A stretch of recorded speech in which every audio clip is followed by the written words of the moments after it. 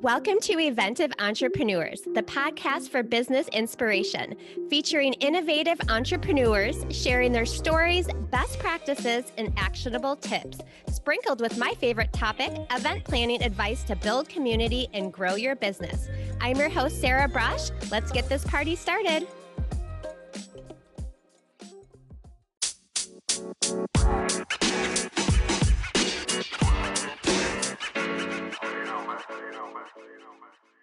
Hey everyone, thanks for joining this bonus episode. We are going to talk about creating an event for your product launch.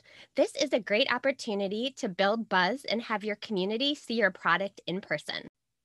The first thing that you want to do is consider the goal of the event. Your product launch event can serve many purposes. You can create the event to focus on education about how your product will help your potential customers.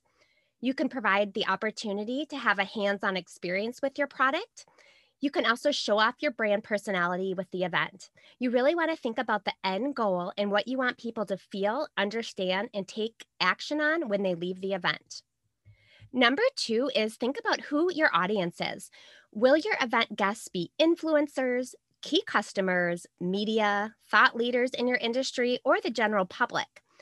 Make it feel exclusive so the guests feel like they are experiencing something really special.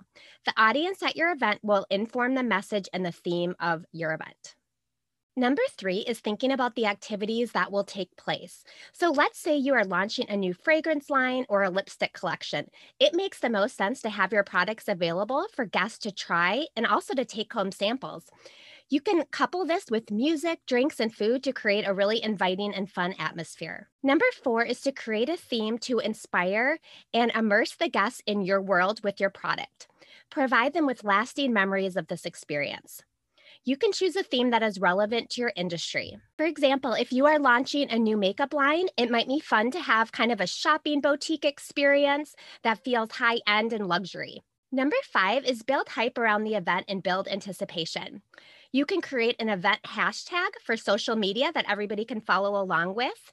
Including contests and giveaways are always a fun option to get people involved. Show behind the scenes videos of your product as a sneak peek so they can get excited for the event. Identify ambassadors for your event that can help spread the word, and then create a Facebook or another online community that can connect everyone to share updates and to really build that community factor. Number 6 is to get creative and host the event at a fun and unique venue. Think about your brand identity and what venue would really show that off. Number 7 is personalize the event experience. Ask questions during the registration process, which will help you create a custom experience for each attendee. For example, if you are launching a healthy drink, ask your attendees their favorite flavors or ingredients, and then you're able to send them home with the samples that would best fit what they love. Number 8 is add in some networking opportunities so the guests can get additional value from your launch event. This will help them to stay connected after the event. They may collaborate, and the end goal, of course, would be sharing the love for your new product. Number 9 is to partner with other businesses that may have complementary products, and you can create a swag bag that they can bring home from the event where they are going to remember the amazing experience they had with you.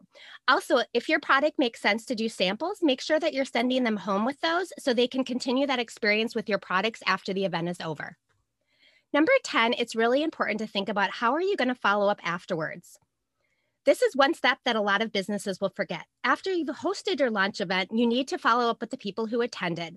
The launch party is really only the beginning. It's the messaging and communication after the fact that's truly important. On that note, make sure that you have video and photography at the event. You can have a really fun photo booth where attendees can share straight from that photo booth into social media throughout the event, as well as if you have your own video and photography taking place, you can repurpose that content and share with all of your other potential customers that are not at the event. This is a great way to keep that momentum going. Those are my tips for the day. Thanks for listening. I hope this helps your business, and I will talk with you on the next episode. Thanks. Thanks for listening. I hope you enjoyed this episode. I'd love to connect with you on Instagram at EventOfBrush and in our private Facebook group where we continue this conversation.